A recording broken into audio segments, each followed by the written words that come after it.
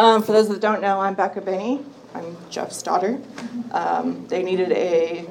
And mine. Oh, and... I didn't want you guys to get the wrong idea. They needed a young, hip female teacher, so that's me. I'm bringing the youth perspective. So today we're talking about 1 Thessalonians. Luckily, it's only 5 chapters. It's short. I hope at least some of you all read. Or it's just committed to your heart because it's like so fast.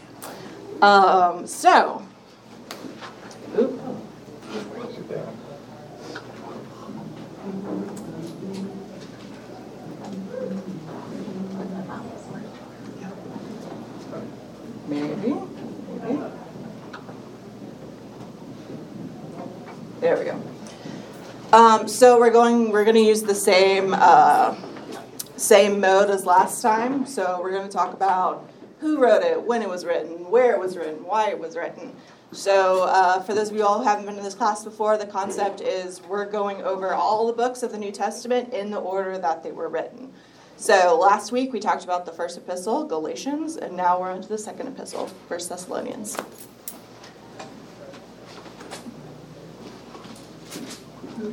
So, same as last week, the person who wrote it was Paul. You will see this as a recurring theme throughout at least the fall.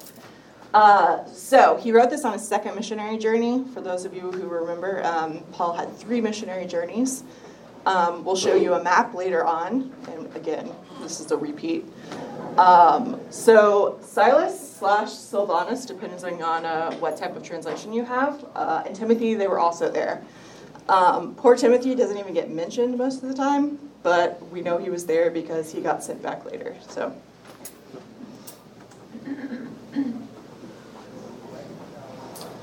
So these dates are all guesstimates. It's all our best guess. So you want to do plus or minus about 2 years for all of this. So Paul's second missionary journey lasted about 7 years, 7 to 8 years. He left around 49. He got back around 56. So he arrived at Thessalonica in 51, and then he actually wrote 1 Thessalonians in 52, about a year later. So the next thing we have is Acts, and this is one of the main reasons we know what actually happened when he was in Thessalonica or Thessalonica. You'll hear it both ways. So Acts almost sort of works as like a prequel. It comes earlier in the New Testament because the New Testament, in this sense, is chronological, but the Acts was written after Paul's missionary journey. So Acts is talking about what happened in his missionary journey, and then 1 Thessalonians is a follow-up to that. But here are the actual verses from Acts. When Paul and his companions had passed through Amphipolis and Apollonia, they came to Thessalonica, where there was a Jewish synagogue. As was his custom, Paul went into the synagogue, and on 3 Sabbath days he reasoned with them from the Scriptures, explaining and proving that the Messiah had to suffer and rise from the dead. This Jesus I am proclaiming to you is the Messiah, he said. Some of the Jews were persuaded and joined Paul and Silas, as did a large number of God-fearing Greeks and quite a few prominent women. But other Jews were jealous, so they rounded up some bad characters from the marketplace, formed a mob, and started a riot in the city. They rushed to Jason's house in search of Paul and Silas in order to bring them out to the crowd. When they did not find them, they dragged Jason and some other believers before the city officials, shouting, "These men who have caused trouble all over the world have now come here, and Jason has welcomed them into his house. They are all defying Caesar's decrees, saying that there is another king, one called Jesus." When they heard this, the crowd and the city officials were thrown into turmoil. Then they made Jason and the others post bond and let them go. As soon as it was night, the believers sent Paul and Silas away to Berea. On arriving there, they went to the Jewish synagogue. I just realized I never pushed start. Oh, you pushed start. Okay. Thank God. This is being recorded for posterity, because I know all of y'all will want to listen to this. So, again, Acts happens earlier in the New Testament, but we're talking about First Thessalonians, which happened earlier in time. So what actually happens is that, as you can see, Paul only spent a few weeks in Thessalonica. It's estimated about 6 weeks. And then he continued on his missionary journey. In those 6 weeks, the church boomed. It became really excited really fast, and there were a lot of people that converted to Christianity, mostly Gentiles. So that is one of the reasons that Paul decided to write this book. Well, he didn't write the book. He wrote a letter and he turned it into a book. There's a great point here. The irony, in the first century, a believing Jew said prayers 3 times a day. Included in that prayer was that the Messiah would come and he would kill Caesar. That the Jews would be in the rightful place, the kingdom that ruled the world. So you see the Jews here come before the magistrate, and what do they say? We have no king but Caesar. So the irony that the Jews would do that is just, this echoes what the Jews do at Jesus' crucifixion. You know, they do the same thing. They go in front of Pilate and say, we have no king but Caesar. You know, crucify this guy. This guy's not the king. They're doing exactly the same thing here, saying, we don't have any king but Caesar. Caesar's our king, even though every day they would go to bed praying that Caesar would die.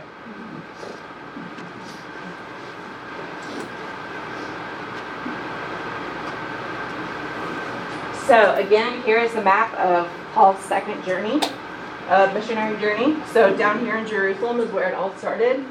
Deep up, deep up, deep up. So he goes up, around, up, around, up, around. And up here is Thessalonica. This is what we're concerned about. And as you'll see later on, when he flees, he goes to Berea. That's what we just read about in Acts. And then he actually writes the letter either in Athens or Corinth. And that's about right here, a year later. So what actually happened in Thessalonica? Again, a lot of the people were very quickly converted. And as we read, not many of those people were Jewish. When Paul gets to a new town, his very first thing is to go to the synagogue and try and talk from there. However, Thessalonican Jews were not having it. So he ended up converting a lot of Gentiles. And as you'll see in the book, in the letter, 1 Thessalonians, a lot of these people were really gung-ho right off the bat. So Paul's letter to them is very encouraging. Sometimes the letters are a lot of like, hey, you guys are really messed up. Here's the actual right way to do things. But in 1 Thessalonians, you'll see that a lot of it is he uses a lot of family language. He talks about them as his children, and he's their father, and he loves them, and he's the crown on their jewel, or they're the crown on his jewel. Wait. Jewel on his jewel. Jewel on his jewel. Opposite way. So one of the things he talks about is God versus idols and Caesar. So who knows anything about Greek gods? Is there a lot of them or just one of them? A lot, right? And who is the god of love? Aphrodite, right. So in the culture of Thessalonica, which still exists today, it's called Thessaloniki. But if you look at modern day Greece, you've got Athens down at the bottom, and then up in northern Greece, it's pretty much Thessaloniki and a bunch of smaller towns. But that's still there in modern day Greece. And that was Thessalonica. So in that culture, it was like, oh, I'm going to market, let me make a sacrifice to the market god. Oh, my daughter's getting married, let me make a sacrifice to the wedding god. Oh, I need to sell grain, let me make a sacrifice to the grain god. It was very much a polytheistic culture, and you made sacrifices to whatever god it was involved in what you were doing. But as we all know from Greek tales, gods are very capricious, and so like who knows if the sacrifice was actually going to work. So Paul comes into that culture and says, like, no. There's just one God, and he's not capricious. He loves you. So it was very much different from the culture in which these people were used to living. So in those 6 weeks, he manages to completely transform their lifestyle. And then as we see, mostly Jews complain to the Roman overlords, and Paul and Silas and Timothy get run out of town.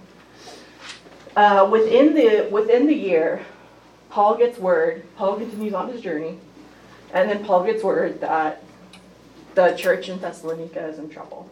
So he sends Timothy back, check it out, they're my babies, I've heard they're in trouble.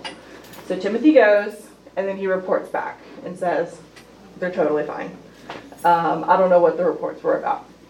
And so when Paul writes his letter back in 1 Thessalonians, he'll actually say, the report from Timothy was super great, super glad to hear it, y'all are doing strong, very excited to hear it. So that's sort of the backstory of what is not expressly said in 1 Thessalonians, but 1 Thessalonians makes a heck of a lot more sense if you understand that background.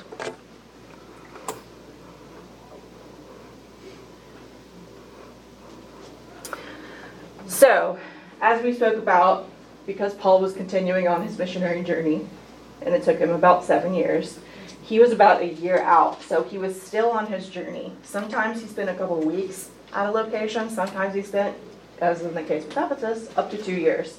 So that's really, in addition to the fact that it took a long time to travel in between cities, the fact that he would spend months to years at certain locations planning churches explains why his journey was so long.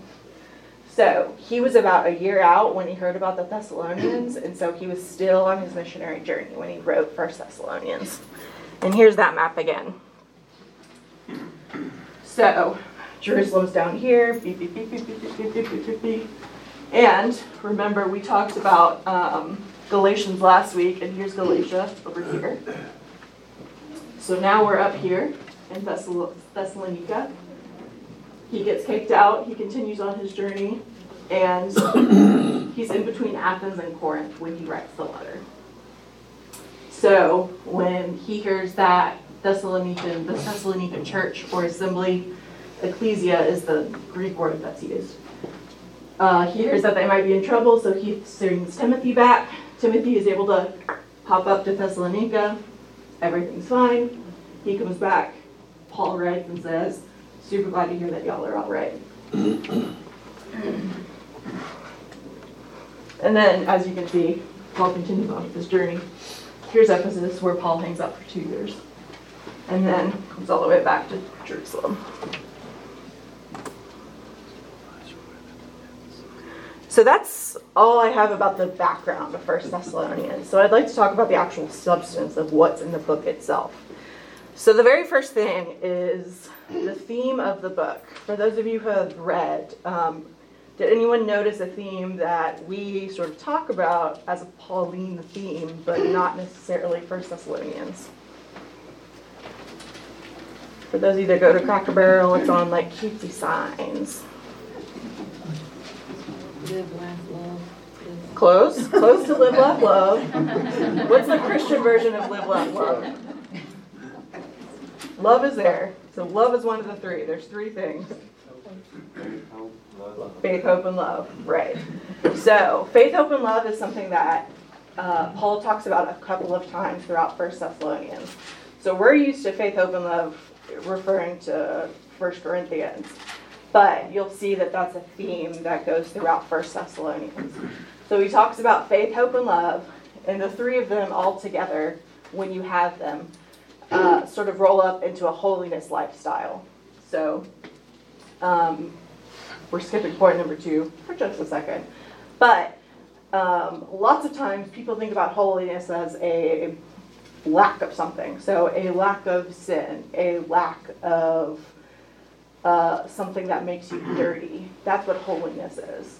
But instead, Paul talks about it in a positive sense. So it is when you have faith, when you have hope, when you have love, that is a holiness lifestyle. So again, coming back to the idea that this is a polytheistic culture, so there's a lot of rule following that happens in the Greek culture. If you want to be a good Greek, you have to do this rule, you have to do that rule, you have to whatever. And so Paul's talking about, it's not about following rules, it's about a lifestyle, it's about a holiness lifestyle. So he talks about those 3 virtues in particular when it comes to being holy. Secondly, he talks about strength and persecution. So we don't know exactly what it was that caused Timothy to go back, what the church was struggling with. However, we can guess that it was persecution, and that persecution led to the death of some of their members, martyrdom. However, Paul does talk about expressly how Jesus was persecuted, how Paul has been persecuted, and now the church at Thessalonica has been persecuted. And so it's almost like Paul tells them to wear it like as a badge of honor. So you've been persecuted, but you should know that that makes you part of this larger story of Christians being put down for the truth. And so don't be discouraged by that. That means that you're on the right track. So in addition to Paul encouraging the church at Thessalonica, he does talk about a couple of just straight, boring theological statements. The first one is he talks about believers who have died. So this probably ties into the idea that the Thessalonican church was concerned that, like, okay, so we think Jesus is going to come back any day now, but some of our believers have been martyred. Like, what happens to those people? And Paul said, don't worry about it. The dead people, the dead believers are going to be treated in the same way as believers who are still alive when Jesus comes back. And so he talks a lot about Jesus descending and people going up to greet him. And this is where a lot of like rapture theology comes from. However, we need to be very careful not to look at this literally. So when we talk about Jesus descending, that doesn't necessarily mean that Jesus is definitely up in the clouds right now and he's going to physically come down. We're talking about a metaphor. So are the dead literally going to get up out of the ground and rise to meet him? We don't know. But because this is a metaphor, we need to be very careful about being like, that's what it says in the Bible. It says Jesus is going to descend. So that's the first point. The second and third point are kind of interwoven. It has to do with this idea of holiness, what holiness looks like. So specifically with finances, Paul talks about how you need to be hardworking. And you don't need to be hardworking for personal glory or so you can be financially sound. You need to be hardworking so that you have money that you can spread to others, that you can use to support your brothers and sisters.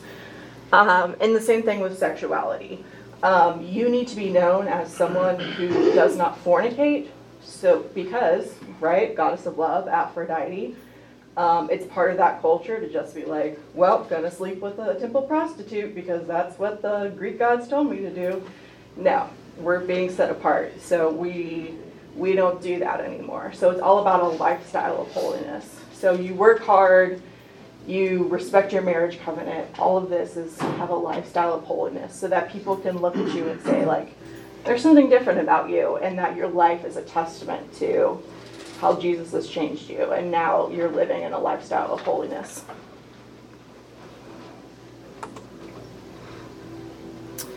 All right, who knows what this is? Who's seen this before? Most people. Who can tell me the government that this is associated with? Just a country. Britain. I heard Britain. Yeah. All right, nerds. What era are we talking about here? World War II, exactly. So even though World War II was 60 years ago, and this was not our country, because we won that little thing called the Revolutionary War, this concept has continued on to even our culture today. So that's the concept that is in chapter 5 of 1 Thessalonians. At one point, Paul says, people are going to come to you and say peace and security. That's the Roman equivalent to keep calm and carry on. So it makes sense, even if you don't know that, in the same way that if someone told you to keep calm and carry on, you'd be like, what a great sentiment. But if you know, oh, that's what the British people said in World War II, that was their like official slogan, then it makes it a little bit deeper. So that's what we're going to see in chapter 5, where Paul says people are going to come to you and say peace and security, but instead there's going to be chaos. There's not going to be peace and security. So when you hear the term peace and security, you should be like, oh, that's like keep calm and carry on. So we are going to watch the Bible Gateway recap video. I think this just does a really great job of recapping the content in a really succinct way.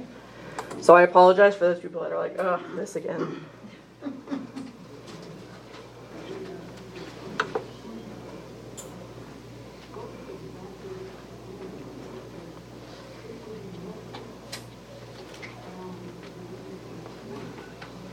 Maybe. Is there a special trick to it, or you just click on it? Should we just click on it?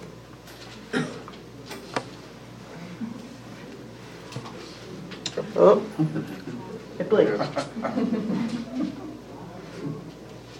If not, I'm going to have to do this for memory, and it won't be nearly as interesting. Can you draw too? No. Paul will be a stick figure. The Thessalonians will be stick figures.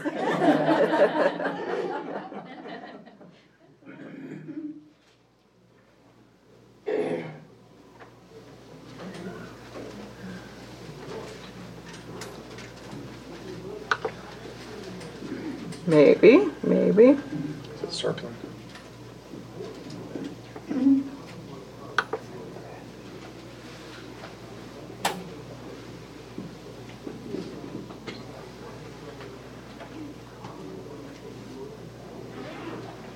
Becca, while you're doing that, can I? Yeah, please. So, Thessalonica in World War II had a population of 200,000 people, and 60,000 Jews were murdered in the Holocaust from Thessalonica in World War II. I just think that's fascinating. About the time, first century, it probably was in the 100,000 because it was the largest city in that region.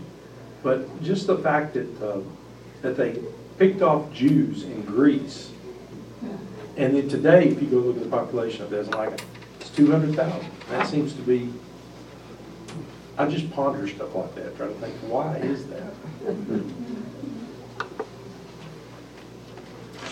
All right, I'm going to bring my tech guy up here. I don't know what's up.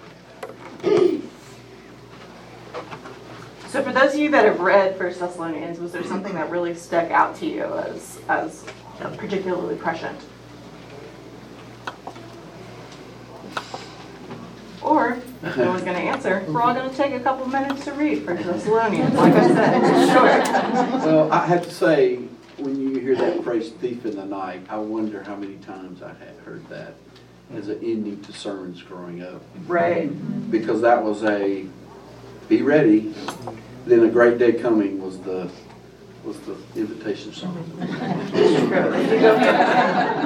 Yeah. For those of you that went to first service, I really hope that that's not how Josh ends the service today. Yeah. It's always exciting to see how people responded all around the world at that time to a very simple message about Jesus.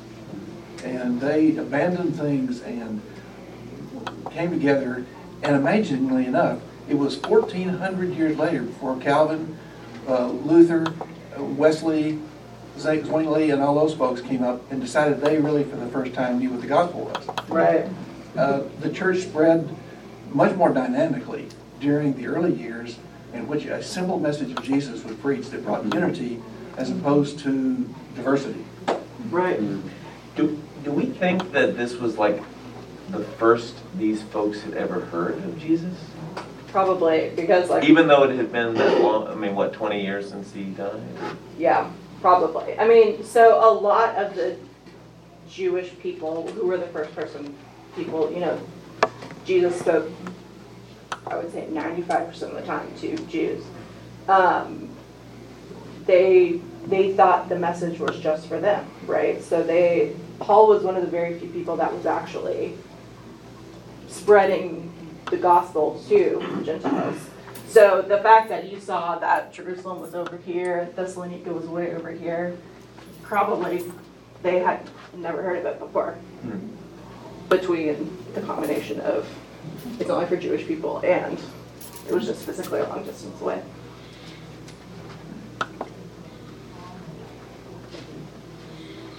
Yep.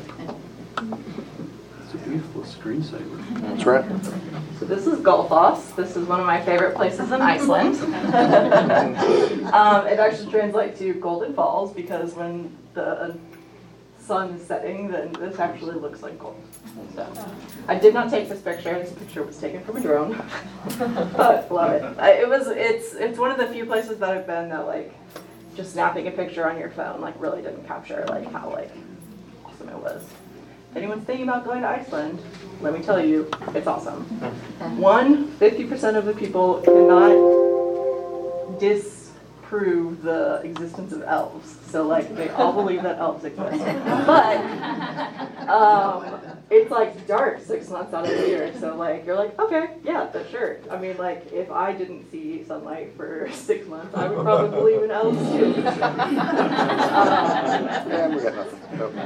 So, and like, there are glaciers and geysers and puffins and waterfalls, just all like within like a 10-minute drive of each other. I There you love go. it. There we go.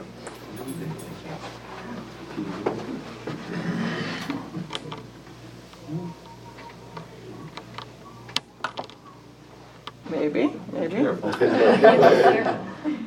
What's your letter?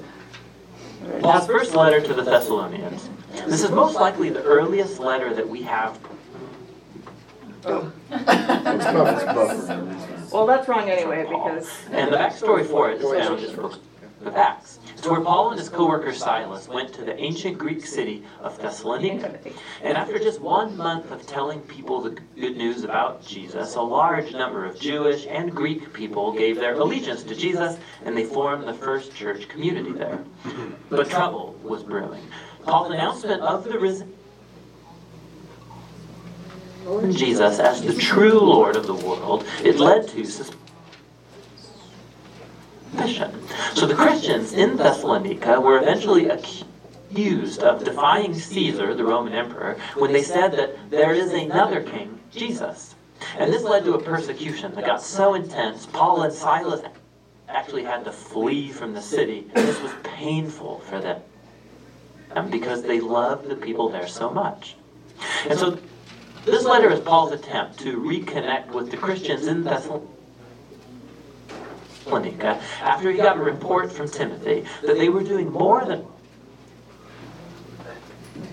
okay, they were flourishing despite this intense persecution. He designed the letter to have two main movements. First is a celebration of their faithfulness to Jesus, and then he challenges them to keep growing as followers of Jesus. And then these two movements are surrounded by three prayers. The letter opens with a thanksgiving prayer, the two movements are linked together by a transitional prayer, and then the whole thing is concluded with a final prayer. It's a beautiful design. Paul opens by giving thanks and celebrating the Thessalonians' faith, their love for others, and their hope in Jesus despite persecution. He goes on to retell the story of their conversion, how they used to be idolatrous polytheists, and they were living in a culture where all of life was permeated by institutions and practices that honored the Greek and Roman gods. And Paul talks about how they turned away from those idols to serve the living and true God, and that they're now waiting for the coming of God's Son from heaven. So in a city like Thessalonica, transferring your allegiance to the Creator God of Israel and to King Jesus, this came at a cost. Isolation from your neighbors, hostility from your family, but for the Thessalonians, the overwhelming love of Jesus, who died for them, and the hope of his return, it made it all worth it. Paul then retells the story of his mission in Thessalonica and of the dear friendships he formed with the people. He uses really intimate metaphors here. They treated him like their child, and he became like their mother and like their father. He says, "We were happy to share with you not only the good news from God, but our very selves, because we came to dearly love you." Paul reminds us here that the essence of Christian leadership is not about power and having influence. It's about healthy relationships and humble, loving service. He reminds them that he never asked for money. He simply came to love and serve them in the name of Jesus. And so Paul moves on to reflect on their common persecution. Just like Jesus was rejected and killed by his own people, so now Paul is persecuted by his fellow Jews, and the Thessalonians are facing hostility from their Greek neighbors. And Paul draws a strange comfort from knowing that together their sufferings are a way of participating in the story of Jesus' own life and death. Paul then shares about the anguish he experienced when he heard of the hardships the Thessalonians had after he and Silas fled. So he sent Timothy to support them and see how they were doing. And to his joy, Timothy discovered that they were going strong. They were faithful to Jesus, they were full of love for God and their neighbors, and they longed to see Paul as much as he longed to see them. And so Paul concludes with a prayer for endurance. And what's cool is that he introduces here the topics he's going to address in the letter's second half. He prays that God will grow their capacity to love, that he'll strengthen their commitment to holiness as they fix their hope on the return of King Jesus. So he opens the letter's second movement by challenging them to a life that's consistent with the teachings of Jesus. So this means, first of all, a serious commitment to holiness and sexual purity. In contrast to the promiscuous, sexually destructive culture around them, they are to follow Jesus' teaching about experiencing the beauty and the power of sex within the haven of a committed marriage covenant relationship. God takes sexual misbehavior seriously, Paul says. It dishonors and destroys people and their dignity. Following Jesus also means a commitment to loving and serving others. So Paul instructs them that Christians should be known in the city as reliable people who work really hard, not just to make money, but so that they can have resources to provide for themselves and to generously share with people who are in need. After this, Paul addresses a number of questions the Thessalonians had raised about the future hope of Jesus' return. So some Christians in the church had recently died, most likely killed as martyrs, and their friends and family are wondering about their fate when Jesus returns. And so Paul makes it clear that despite their grief and loss, not even death can separate Christians from the love of Jesus. When he returns as king, he will call both the living and the dead to himself. And Paul uses a really cool image here. He uses language that would normally describe how a city subject to the Roman Caesar would send out a delegation to welcome or meet his arrival. Paul then applies this imagery to the arrival of King Jesus. He too will be greeted by a delegation of his people who will go to meet the Lord in the air as they welcome and escort him back to this world where he'll establish his kingdom of justice and peace. Paul then wants the Thessalonians to see how this hope should motivate faithfulness to Jesus. So he pokes fun at the famous Roman propaganda that it's Caesar who brings peace and security. Of course, Rome's peace came through violence, through enslaving their enemies and military occupation.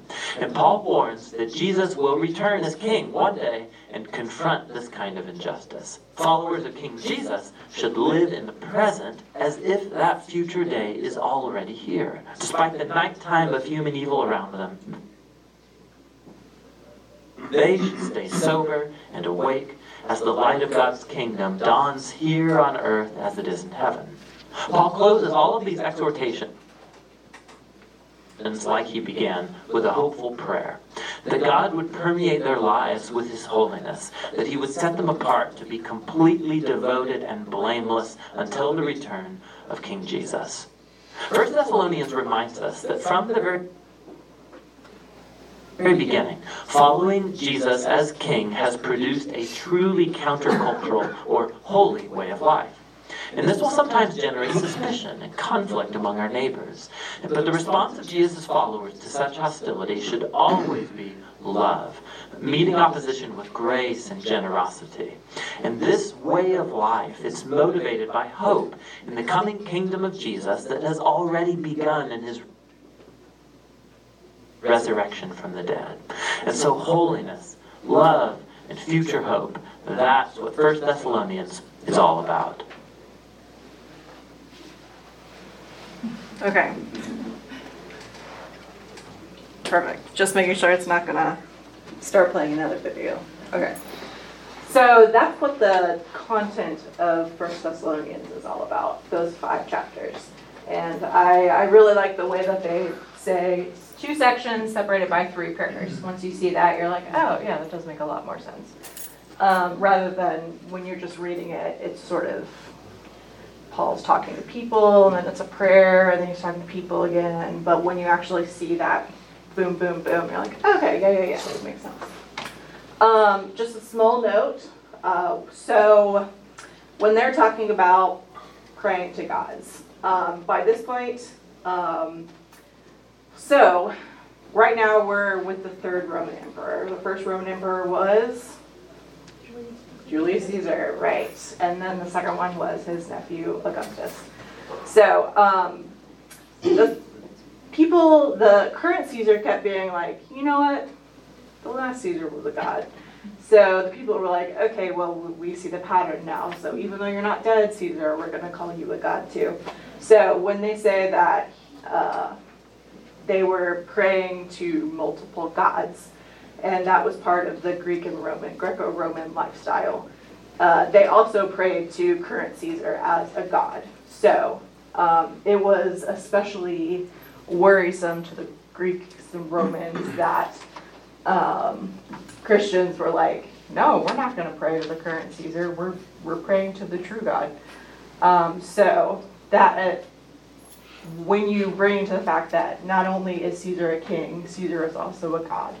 So that contributed to the reason why they decided to kick Paul and Silas / Silvanus and Timothy out of Thessalonica. What stood out to you all about this video?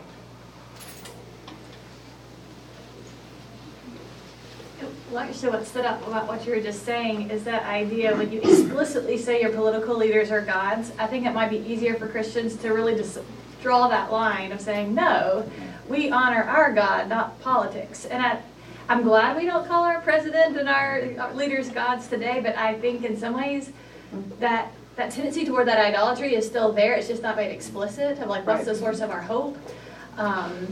And so it's a little more subtle, but that we still have to do what the Thessalonians did and distinctly separate ourselves. Yeah, that's really, I like what you said about the source of hope. Yeah, so you have to take the idea of you still give to Caesar what is Caesar. You still pay your taxes. We know every time we go out to lunch after church, we have to pay sales tax, right? But in addition to that, you don't find your source of hope and peace and security and keeping calm and carrying on in the government. You find that source of hope in the one true God. Yeah. Anything else that stuck out?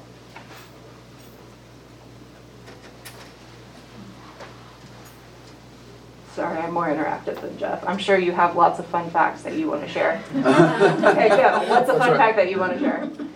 What fun fact you want to share? They talked about there about Caesar coming to town. What Paul is doing to remember most of the Thessalonians